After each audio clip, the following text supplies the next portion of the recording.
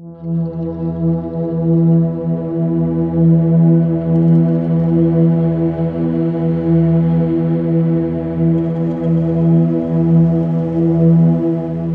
entirely ready to let go of all these defects of character. Step 6. This step was written with some heavy-handed language. Words like entirely ready, all.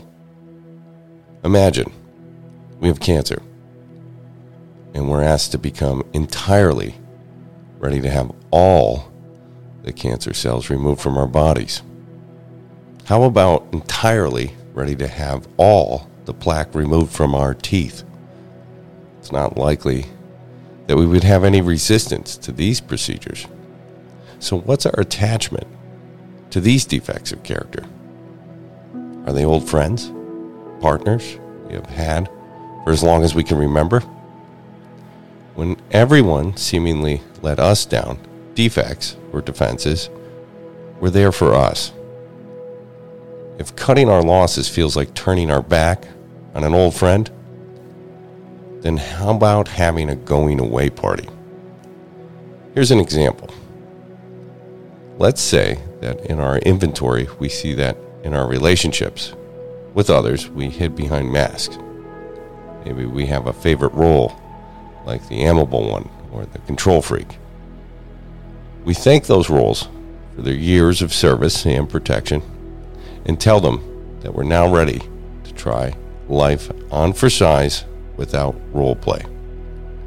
Being ready means trying to live more vulnerably and to resist our fight, freeze, and flight reflexes. If we were in therapy, we'd explain this step. Outside help, like psychotherapy, can help shed maladaptive behaviors. We uncovered a lot in our inventory steps.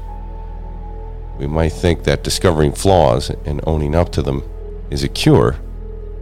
Old habits die hard.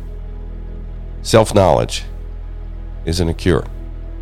Knowing we were addicts didn't arrest compulsion. Same with being able to articulate our flaws. In step 6, entirely and all are evocative words.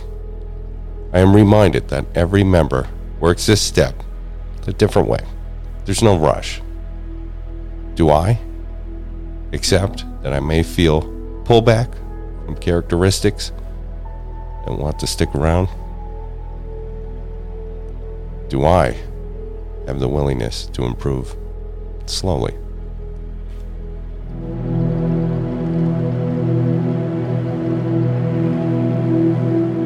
Thanks for starting your day with hammock readings, and we look forward to seeing you again tomorrow.